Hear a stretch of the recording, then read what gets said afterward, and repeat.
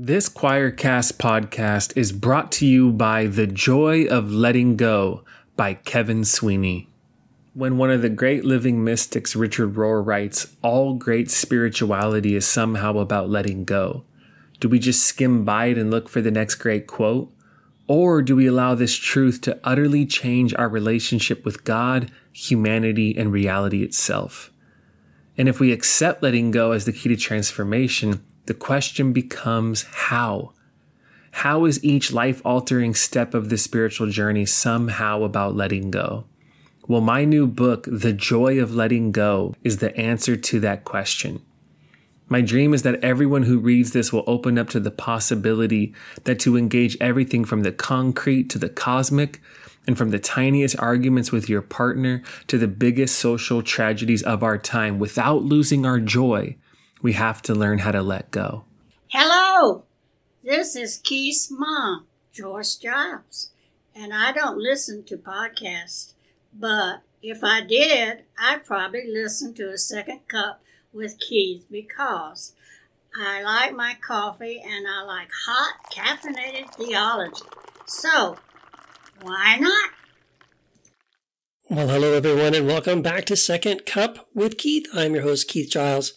And in this episode, I wanted to talk a little bit about Satan. Yes, the devil. And in kind of a follow-up, I guess, or a similar vein of the way in the last episode, I talked about the sort of evolving Christology that we notice from the Gospel of Mark through Matthew and Luke and then John, and then in some of the later epistles of Paul. You know, there's this higher Christology, right? So it's a similar thing when it comes to this topic of Satan in the Bible.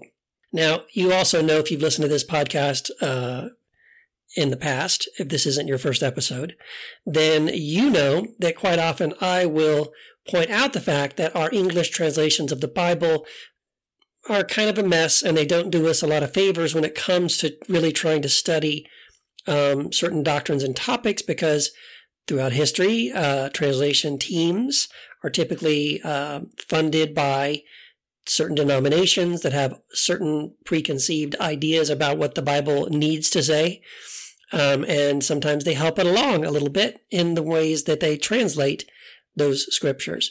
And this is another topic, just like those others that I've mentioned in previous episodes, where we kind of have this going on, where there has been an effort to, and certainly in commentaries, maybe not so much in translations, although there is a little bit of that, but certainly in Bible commentaries throughout the Bible, there's an attempt made to sort of smooth things over and have things that are said in maybe some older, maybe Old Testament passages, harmonize better with statements made in, let's say, some New Testament passages. So, where do we begin? Well, I guess I'll start off by saying that this is usually a shock to a lot of people, so we'll start off with this one because it's a big shock. The idea that Lucifer is not Satan. Lucifer and Satan, or Lucifer and the devil, they are not the same. And in fact, in the Old Testament, technically, Lucifer, that name doesn't appear anywhere. So depending on the translation you're using, it might say Lucifer, typically King James. But that was a mistake. That was a misunderstanding. The translators didn't really know what some of the words meant. And they, let's just get into it, I guess. So if you turn to Isaiah 14, let's say in verse 12, it'll say, "Oh, how you have fallen from heaven." And again, depending on the translation you're using, "O Lucifer, son of the dawn, you have been cut down to the earth, you who have weakened the nations. But you said in your heart, I will ascend to heaven. I will raise my throne above the stars of God. And I will sit on the mount of assembly in the recesses of the north. I will ascend above the heights of the clouds. I will make myself like the Most High. Nevertheless, you will be thrust down to Sheol," or to hell, again, depending on translation, "to the recesses of the pit. Those who see you will gaze at you. They will ponder over you, saying, Is this the man who made the earth tremble, who shook the kingdoms?" Now, Again, depending on what translation you are looking at, it will say either Lucifer there, or it'll say, O star of the morning, or the morning star. Okay. So what's going on here? Well, Lucifer kind of crept in as a character, as a name into Isaiah 14 through, again, like I said, the King James translators. So in the King James, Isaiah 14:12 says, how art thou fallen from heaven, O Lucifer, son of the morning. And so the mistake kind of got passed around that, oh, well, Satan's name must be Lucifer. Maybe that was his angel name before he fell. We're going to talk about that as well. But what's fascinating is that the Hebrew word that the King James translators translated as Lucifer, as if it were someone's name, that's not what it means. And so later and more accurate English translations of the passage will say, as I just read, how you have fallen from heaven, O star of the morning. Okay. Lucifer is the Latin word for the one who brings the light bringer, or the morning star. And so that's why sometimes instead of Lucifer, it'll be morning star. So, if you look at the actual passage, like if you, instead of just jumping to Isaiah 14:12 and starting to read from there, and you back it up, what you will realize is that whole passage is addressing a human being, a person, which is why it ends by saying, is this the man who made the earth tremble and who shook kingdoms? It's a person, it's a man, and specifically it's a king, the king of Babylon. And his name wasn't Lucifer either. The king of Babylon is compared to the morning star. And so we're not saying, in fact, the author here, Isaiah, is not saying that the king of Babylon actually is the morning star. No, he's saying that, you act as if you are the morning star. You are behaving as if you are the one who brings the light, and yet you are the one who is going to be struck down. So it's addressing more the king of Babylon at the time, that he was prideful, that he compared himself to God. And again, all the language there is him saying, I will ascend to the heavens, I'm godlike, right? This happened quite a lot throughout history with dictators, right, who started to think that they were God. That goes all the way back to the pharaohs, as far as we know, and then it carries forward all the way to the Caesars, and everyone in between. So that word Lucifer, if it is in your King James translation, it really is only there twice. And now here's the shocker. In the Old Testament, it appears right there, again in the King James, in this reference to the king of Babylon, and it's prophecy against him, right? But it also appears in 2 Peter, chapter 1, verse 19.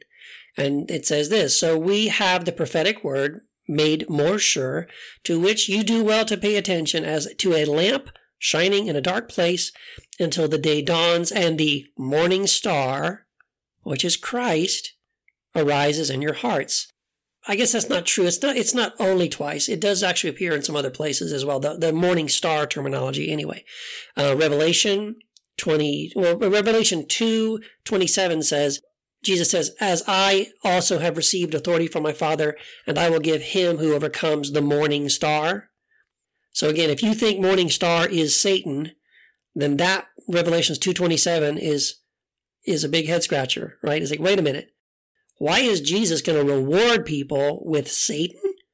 No, it's the morning star. Again, the morning star is it's a metaphor really for Christ or the Son of God or someone who is like Christ or like God, right? It's the morning star, the light bringer. And in Revelation, it's also repeated in Revelation 22:16, where again, Jesus is speaking and he says, I, Jesus, have sent my angel to testify to you these things for the churches. I am the root and the descendant of David, the bright and morning star.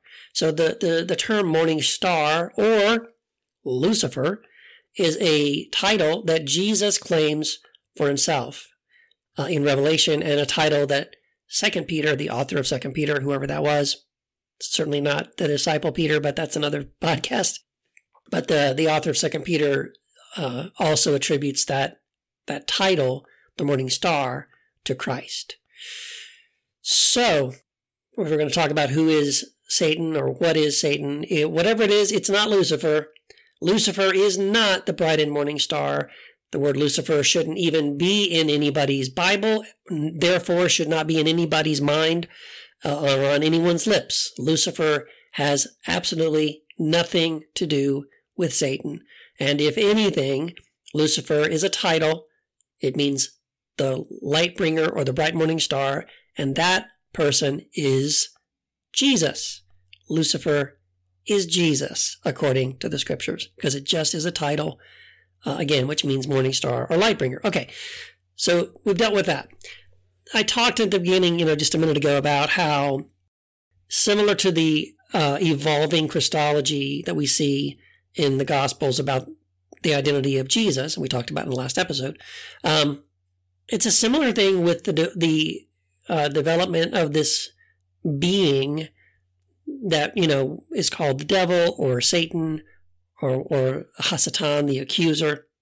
So let's back up and look at that. So most Christians, if you were to say to them, if they were biblically literate, right, they had read the Bible, studied the Bible for any length of time, and you were to say to them, hey, turn in the Bible to the first and earliest reference in the Bible to the devil. Where does Satan first pop up in the scriptures? So most people will turn to Genesis. And they will turn to the part in the Genesis story where Eve is tempted by the snake, the serpent, and they believe that serpent is Satan. But that is certainly the popular belief. That is what is taught often from the pulpit, from Sunday school classes, Bible studies, things like that. It's become sort of culturally, Christian culture has sort of assimilated this idea. And as this podcast has pointed out several times, quite often those things are more about the cultural thing that's repeated and passed down over and over and over again. For example, we did an episode about how, it's sort of a Christian legend that that's repeated every Good Friday, that on the cross all the sins of the world were laid upon Jesus, and the Father turned his face away from him. There's even a song about it, right? Because God, couldn't look upon this great sin that was laid upon Jesus. But you cannot find a scripture verse anywhere in the Bible that ever, ever, ever teaches anything like that. But we believe it, and we believe it because it's just been repeated over and over and over again to the point where we believe that is what happened.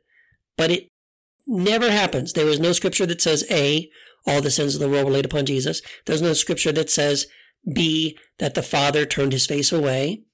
Again, this is you can look back. We've already covered this. I think it was the episode, maybe the second or third episode, something like 3 Lies Christians Believe. So if you want this full treatment of that, on that and a couple other things, check that episode out. Yeah, so this idea that we have inherited within Christianity that in Genesis the serpent is the devil is a recent addition. That's something that got changed and added conveniently to say, oh, here you go, this must be the devil because the devil is tempting Eve. The truth is, that's just a story. It's like a fable, right? There's a talking snake in the garden, and that snake is never identified with Satan, which is the reason why all serpents everywhere are cursed to crawl in their belly. So God isn't punishing in the story all of these serpents just because Satan pretended to be one, because a lot of Christians think that's what happened, right? That Satan sort of disguised himself as a serpent. Well, if I was the lawyer for the serpents, I would say, Your Honor, my client and all of his cousins and brothers and sisters in the serpent world, they didn't do anything. So why are they all of them, suffering and punishing to crawl in their bellies when not a single actual serpent actually did anything wrong? It was the devil. So in the story, it's a talking snake. It's not the devil. The devil is not a talking snake. The devil does not appear in that story in Genesis. We have rewritten the story in our minds so that we think that that's Satan, but nowhere ever is it identified as that this is the devil. That's something that came much, much later in Jewish and Christian thought. So, we also can see in the book of Job, so again, I'm talking about this progression, right? So in the book of Job, which, by the way, many Jewish scholars and even Christian scholars, Old Testament scholars, believe that Job is actually possibly the oldest of all of the books, that it was written before Genesis. And so that would make sense, because then it's giving us a little more primitive idea of not only about who the devil is, but also a little bit about who God is. So in the book of Job, if you've ever read it, you know that the beginning of the story has to do with like how this whole thing gets into motion, is that that God is sitting at the council of the gods, which that was an early belief, that there was not just God who created all things, Yahweh, but that there was Yahweh, but there were other gods. There was a council of other gods that sort of got together, I suppose, for regular council meetings of some sort or kind. And at any rate, there's one of these meetings, and Satan's a little bit late, so he shows up a little bit late, and they're all like, "Oh, hey, where you been?" God says, "Where you been, Satan? What you been doing?" And he goes, "Oh, just wandering the earth to and fro. And hey, I noticed this guy Job. He's, and actually, I take that back. God is the one who says, hey, have you noticed my servant Job?" And so God brings him up, right? And then the devil says, "Oh, yes, I've seen him, but you know what? He seems to really love you, but give him to me, and I will tempt him, and I will bring him to a place where he will curse you." And that's how that whole thing gets going, right? This little, basically, it's a bet between the devil and God. So now, even in that story, it doesn't seem to really fit the story about Satan that we have now, because nowadays most Christians believe that Satan is pure evil. And again, if you take this idea that God is just so holy, God cannot ever be in the presence of sin of any kind, then how in the world is God just hanging out buddy-buddy with Satan and going, "Hey, bud, what's up?" That doesn't seem to make sense if you accept that idea. I don't think that's the biblical idea, but a lot of Christians do, and it fits right into their views of substitutionary atonement theory, or just the way they think that God behaves in regards to quote unquote sinners, and God's holiness is defined in this very kind of black and white way. So again, but if that's the case, then it doesn't make sense. It doesn't fit that God is just kind of having a conversation casually with, the embodiment of pure evil. Well, that's because at that stage of the game, the devil wasn't the embodiment of pure evil. The devil, again, at this stage of the theological development of the Jewish people, Satan was really seen primarily as a tempter or a tester. What do I mean by that? Well, it wasn't necessarily seen as an evil or a bad thing for God to test us or to test our faith. And let me explain what I mean by that. It was seen more as the sense, in other words, being tempted, or it's probably more accurate to say being tested, although quite often that test took the form of a temptation. But it wasn't seen initially as this evil thing to have your faith tested. So if you think of it in the terms of like, let's say you're taking a class, right? If you're taking your final exam in your chemistry class or your math class or something like that, right? Just as an example. Well, so all year long, you've been coming to class, you've been taking notes, you've been reading the textbook, you've been taking little quizzes along the way, and then you're coming down to your final exam. And that test at the end of the class is simply determining, did you learn what you were supposed to learn? And are you now able to pass the class and move on to the next grade or to the next level? That's simply really all it was all about. So it wasn't seen as a bad thing for someone to give you a test. It was really just, it was almost expected that, hey, we're all doing our best to follow God, and to worship God and love God and be in relationship with God and right relationship with God. And so it was to be expected that now and again, God would send someone just to kind of test you and see how you're doing. Are you getting it? Do you know how to, care about your neighbor? Do you practice shalom? Do you treat the stranger in your midst as your own brother?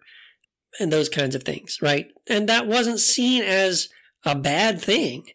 It was seen as a very natural, normal, and even necessary thing in your spiritual growth and development. In the same way that, again, if I was trying to earn a degree to become a dentist or a surgeon, I trust me, you want somebody who is, if they're going to cut into you or dig around in you and make some kind of, painful, permanent kind of changes to your body on the medical level, you want to make sure they have passed an exam or 10 or 20, right?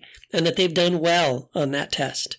So in that sense, those tests are great things. It's like that's how you get your certifications and qualifications to say, hey, I have done it, I've studied, I passed the test, and now I am qualified and ready to practice this thing and to do this well, right? So in that sense then, early on, the devil was simply seen as, think of it like this, like it's sort of, he was the guy on God's team who handled, final exams or tests, midterms, right? He's the teacher's aide. Think of it that way. And even in the sense too, I mean, that wasn't out of the ordinary for the idea to be that, like let's say Michael, the archangel, might have been sort of he had a job, he had a title and a job, and his job was to essentially lead the Lord's armies or whatever.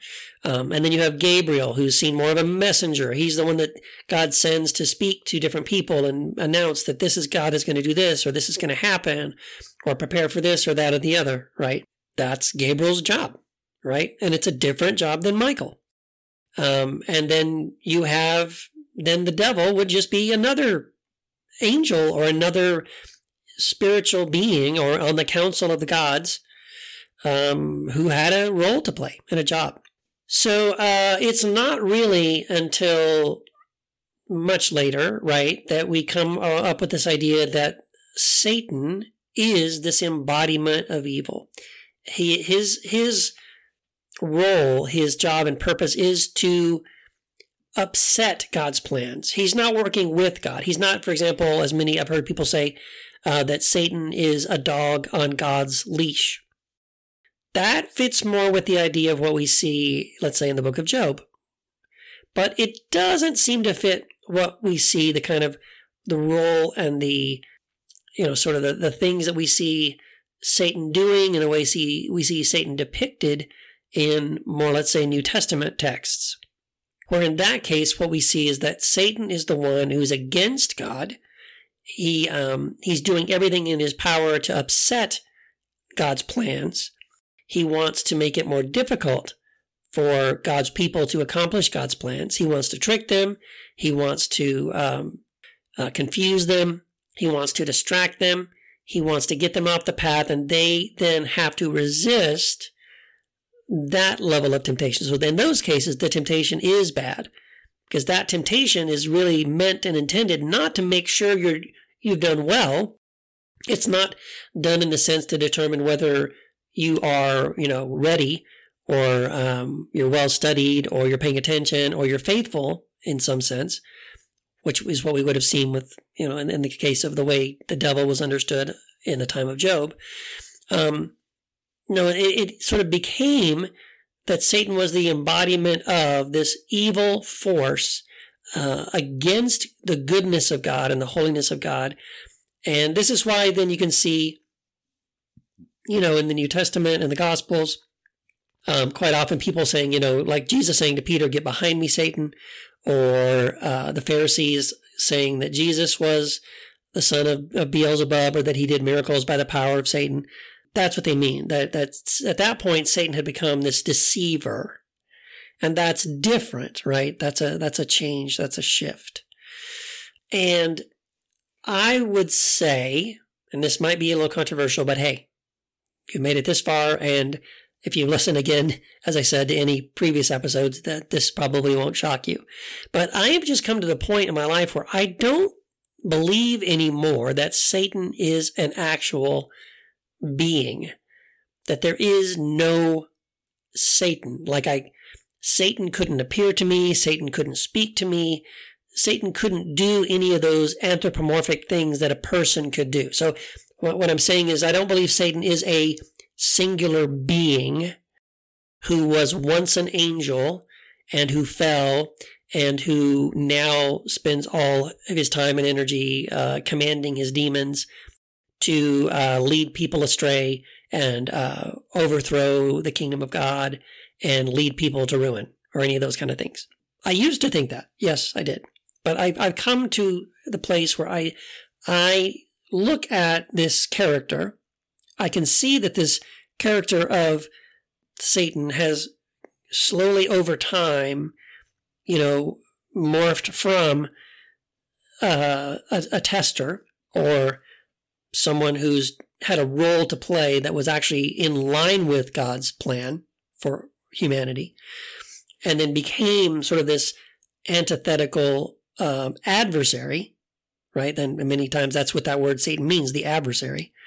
He's the adversary, who's the accuser. The other word is the accuser, whose entire, desire and point and mission is to get back at God, to get revenge on God, to hurt God in some way. Again, as if he was a being who had an emotion, who had desire, who had feeling, and needed to get some kind of satisfaction because he feels as if God has ripped him off or not given him a fair shake, or just is someone like we see in Isaiah who really is this spiritual being rather than the king of Babylon, as it says, who was once an angel and fell and has said, I will ascend and I'm going to go to war with God and all that.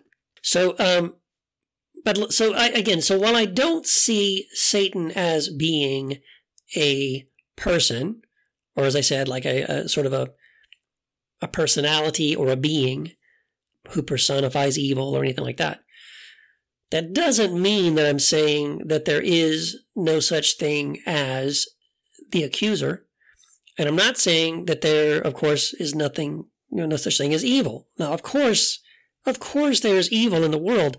I guess what I'm saying is we don't need a satanic person or being in order for evil to exist in the world.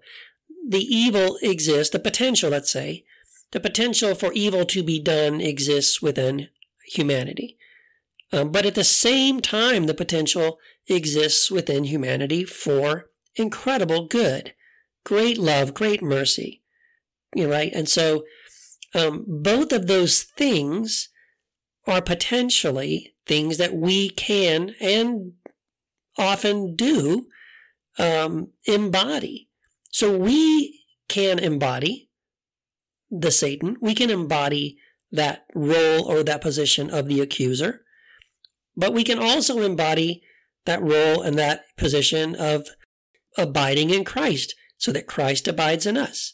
And I think it's really ultimately a decision that we make on a regular basis of, in this moment, am I going to be an accuser? Am I going to be an adversary? Or am I going to be a Christ-like person who incarnates the presence of Christ, the love of God, the kingdom of God? Am I going to be someone who lives out of that truth and reality? Or am I going to live out of a different reality that's in complete, the complete opposite of that? So, and I've experienced this in different ways. By the way, if you're curious about getting a little deeper into this, and I guess I could even do a podcast on this coming up.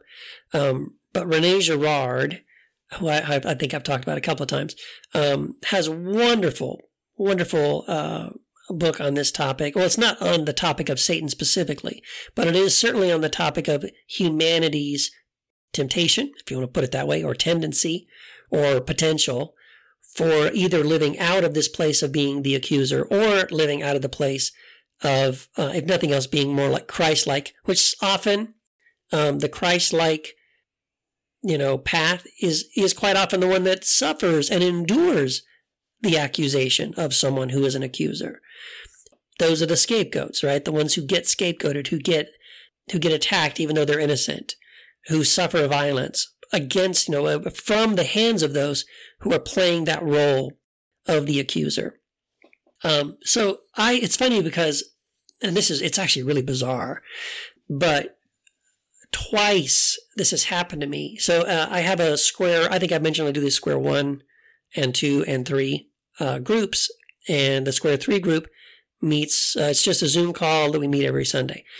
So I guess about 2 years ago, we decided we were going to talk about this subject, the Satan, and decide, let's all come together and let's talk about this, and do we believe in Satan or not? And of course, we're all in different places. We don't all agree. That's fine.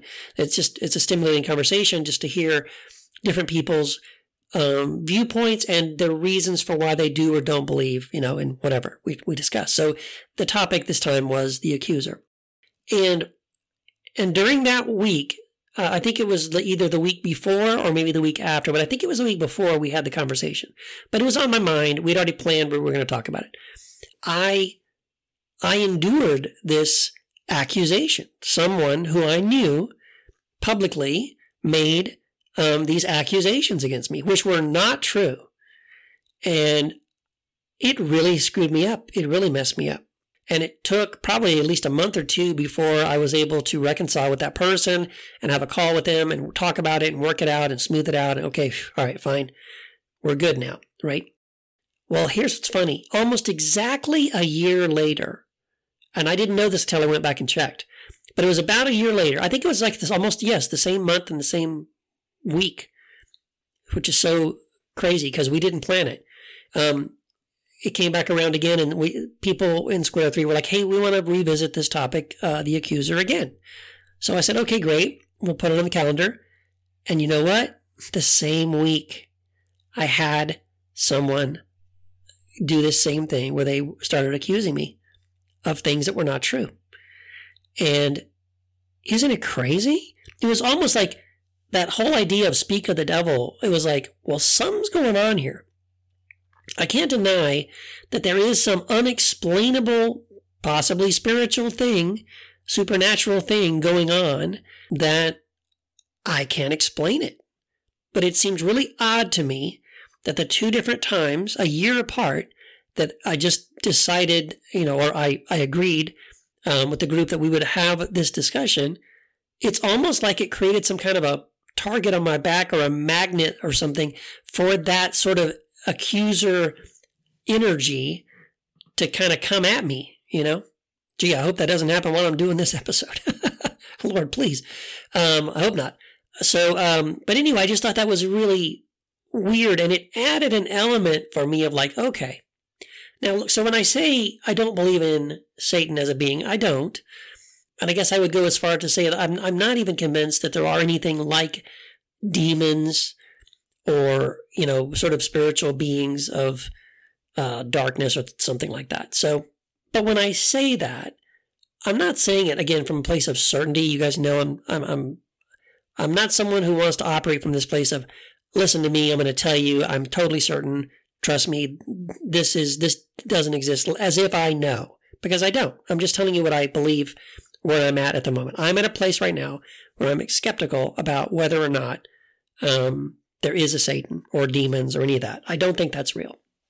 But I could be wrong. I mean, I guess I could be proven wrong about it. But, I mean, just to be honest, I look back in my life, I have never really had an encounter with a demon, something that I would really call a demon. I have a story, actually, but I'll save it for another time. But I had a situation where I thought I was going into like an exorcism type thing, and me and my friends showed up at this friend's house late at night to do what we thought was going to be an exorcism. And I'm giving you the short version of the story. But yeah, we walked in the room, and there was like a weird vibe in the room, and there was a girl sitting on the couch over in the corner. I guess I am going to tell you the story. She was sitting on the couch in the corner, and her head was down. And the guy whose apartment we were going to They were having some kind of Bible study. So he opened the door. We knocked on the door. He opened the door. We come in. He's kind of talking in hushed tones. And he's telling us, we were having this conversation. And then she started acting really weird. And then we asked her, if there was any demonic forces in her life. And as he's saying this, off to the left, this girl sitting off to our left on the corner of the couch, we hear this low growl, right? We're like, the hair on all of our hands and our arms and the back of our necks stands up, and we all take a deep breath, like, oh my gosh, what have we gotten ourselves into? And but he's real calm. He just keeps talking and telling us, what's going on, what he thinks is going on. And then as he continues to talk, the growl from over where this girl is sitting in the corner, the growl just continues and continues. It starts to get louder and louder, and we are freaking out. And finally, the guy stops, and he turns to the corner, and he goes, "Muffy, be quiet." And this little puppy dog runs out from underneath the corner table, and it's his dog. So we all just went, okay, and had a good laugh about that. But then, of course, what happened when we sat down with this person, with this young girl, and we asked her a bunch of questions, and we laid hands on her, and we prayed for her in Jesus' name, nothing happened. Nothing happened. There was nothing weird, nothing strange. Now, I'm not saying that strange things don't happen, and you may have a story where you would say, "Oh, Keith, I have had a demonic encounter." And if you have, then that would maybe explain why you are more convinced that I am. I am not. Over the years that Wendy and I used to work with people that were homeless and a lot of people on the streets, I did encounter people who had severe mental illness, and they did behave in ways that I know some people would look at and say, this person is demon possessed. But I didn't see that. What I saw was a human being who had severe mental illness, who had been in a mental institution, who had medication that they were not taking. And so, again, I'm not convinced. I see it more as mental illness, behaviors that are strange, but that quite often can be corrected with medication, and things like that. So I just have never had any sort of direct experience with something that I would say that was a demon. Again, maybe your mileage would vary, but I'm just not convinced. I just haven't seen anything that I would say hands down, absolutely, definitely, this is demonic. Now, back in the day when I did believe in demons, because I did most of my life growing up, I was into the spiritual warfare thing in college. I used to pray in Jesus' name. Once I had my experience where I spoke in tongues, which was like in the 90s, I started praying in tongues specifically, for spiritual warfare, to like casting out demons in Jesus' name. And I would use pray in tongues, against the principalities and powers and the demons and all that stuff. And I believed something was happening. I thought I was actually accomplishing something. And I did, again, when I did believe in demonic power and things like that, I did have some weird dreams that at the time I said, this is an attack of the enemy. Those kind of things where you wake up and you're terrified and you can't move. You physically cannot move. And you're trying to move your arms and your legs and you can't. You feel like there's some demonic presence in the room, some evil, and you can't wake up or you can't move. Sometimes you're asleep. Like in my case, sometimes I was asleep having a dream where I felt I was being attacked by something demonic or evil. And it's only if I prayed in Jesus' name or said the name of Jesus, I could wake up. And I know many people who have said the same thing. Like, yes, Keith, I've had that same exact thing. I've been in that dream state. And then when I can finally say the name Jesus, I wake up. So yes, I've had those kinds of experiences. But here's what I find fascinating. Since I stopped believing in demons, since I stopped believing that there was some kind of demonic power or force out there, sort of the good versus evil kind of spiritual demonic force that I had to resist and pray against in the name of Jesus and all that. Since I stopped believing in that, you know what also stopped? All of that. I stopped having those kinds of dreams. I stopped feeling that, I had to say something in Jesus' name to make it go away. And that's what I'm saying. That's what I mean. I think so often in these kinds of scenarios, we bring meaning to the experience that may or may not be there, right? So here's another example, just off the top of my head, right?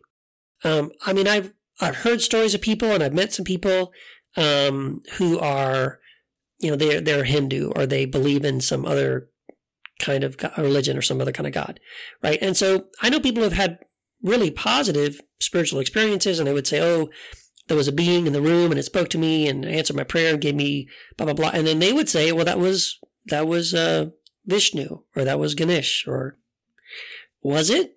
I'm not saying they didn't have an experience, but again, I would say maybe that wasn't Ganesh.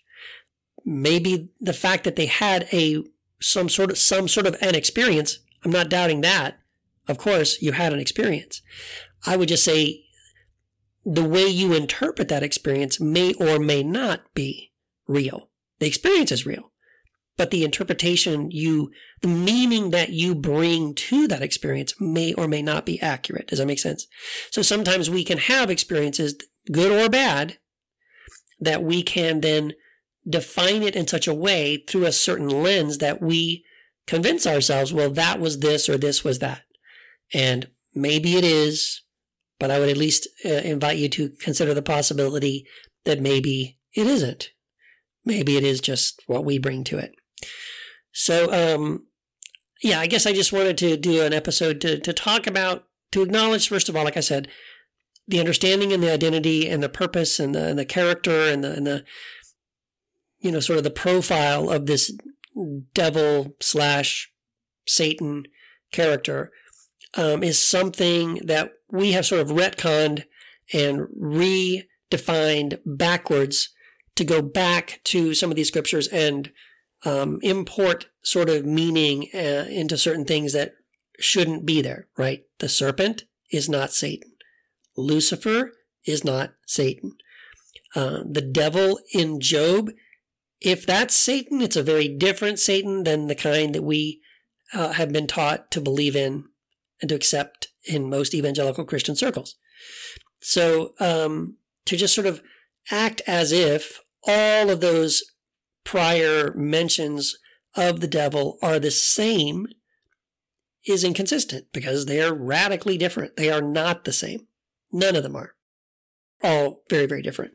And so harmonizing them is, in a way, it's just creating a version of something that isn't really real, right? It's the version we want, we prefer to believe in, and so therefore we make it fit. We find a way to make it fit. And I would just encourage you not to do that. I'm sure I'm going to get lots of people after this podcast sending me stories about this demonic experience that they've had and how the spiritual warfare is real and all that. Again, and that's fine. If you want to send me those stories, fine. I'll take the time and I'll read them, because I don't want to be closed-minded. But it's not as if I haven't heard stories. I've heard many, many, many stories in my lifetime, both from people I really know, as well as just, anecdotal stories from people I don't know.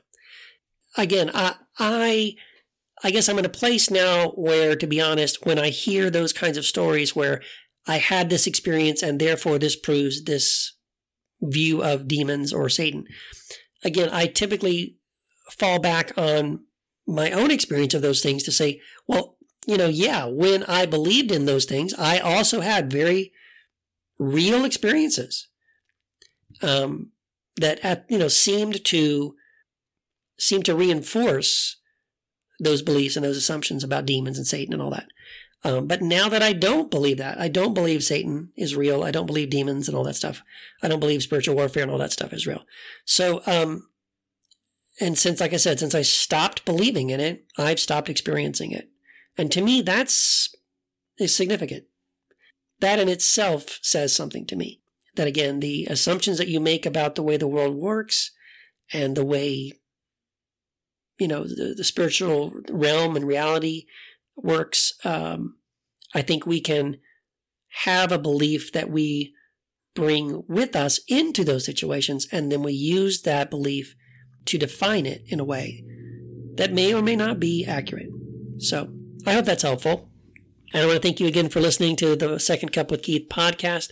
I love to get feedback. If you have ideas for upcoming episodes, please let me know. I would do my best to accommodate you if I can.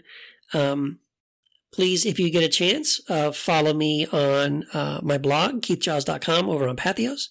And if you're not a supporter on Patreon, I would ask you to consider doing so. I have different tiers, different levels that you can choose from. The great thing about becoming a Patreon supporter of what I do is that, number one, you unlock all kinds of really cool stuff. I do a weekly newsletter, which has now become a video newsletter every weekend. It's called Imperfect Signals. You get all the behind the scenes scoop on what I'm doing and what I'm up to, and I'm always doing a whole bunch of things that are coming up. If I'm working on a book, and by the way, I'm getting ready to start writing a brand new book, but anytime I'm working on a new book, not only will you know about what that book is and my thought process and all that, as I write different chapters, I often will post them, and you'll get to read them before that book is published. I also do a weekly series, a blog series called The Inner Circle. Anyone that signs up at $4 or more automatically will qualify to receive that every week. And that's a weekly blog series. It's called The Inner Circle, and it's about sayings of Jesus from the Gospel of Thomas. I'm currently teaching a class at the University of Texas at El Paso on that same topic, the sayings of Jesus from the Gospel of Thomas. And so I'm working on that right now pretty hard, and eventually that will become a book, but you'll get to read those installments, as I said, before I publish it. So that's a great place to go. You can find that on Patreon. And at the same time, I also will write blog posts that are exclusive. I will do interviews that I'll post there with different people that are just for my Patreon supporters. And there's just all kinds of great stuff on there. Some of it funny, some of it silly, some of it serious, but all of it pretty stimulating and interesting and fascinating stuff. So go check it out. It's patreon.com/Keith Giles. And if you do support me, I do appreciate it. If you already support me, thank you very, very much. I really appreciate that. My wife, Wendy, and I do really appreciate your support, and it does mean a lot to us. Anyway, thank you again so much for listening to this episode of Second Cup with Keith. I hope to see you again very, very soon. Take care, and God bless.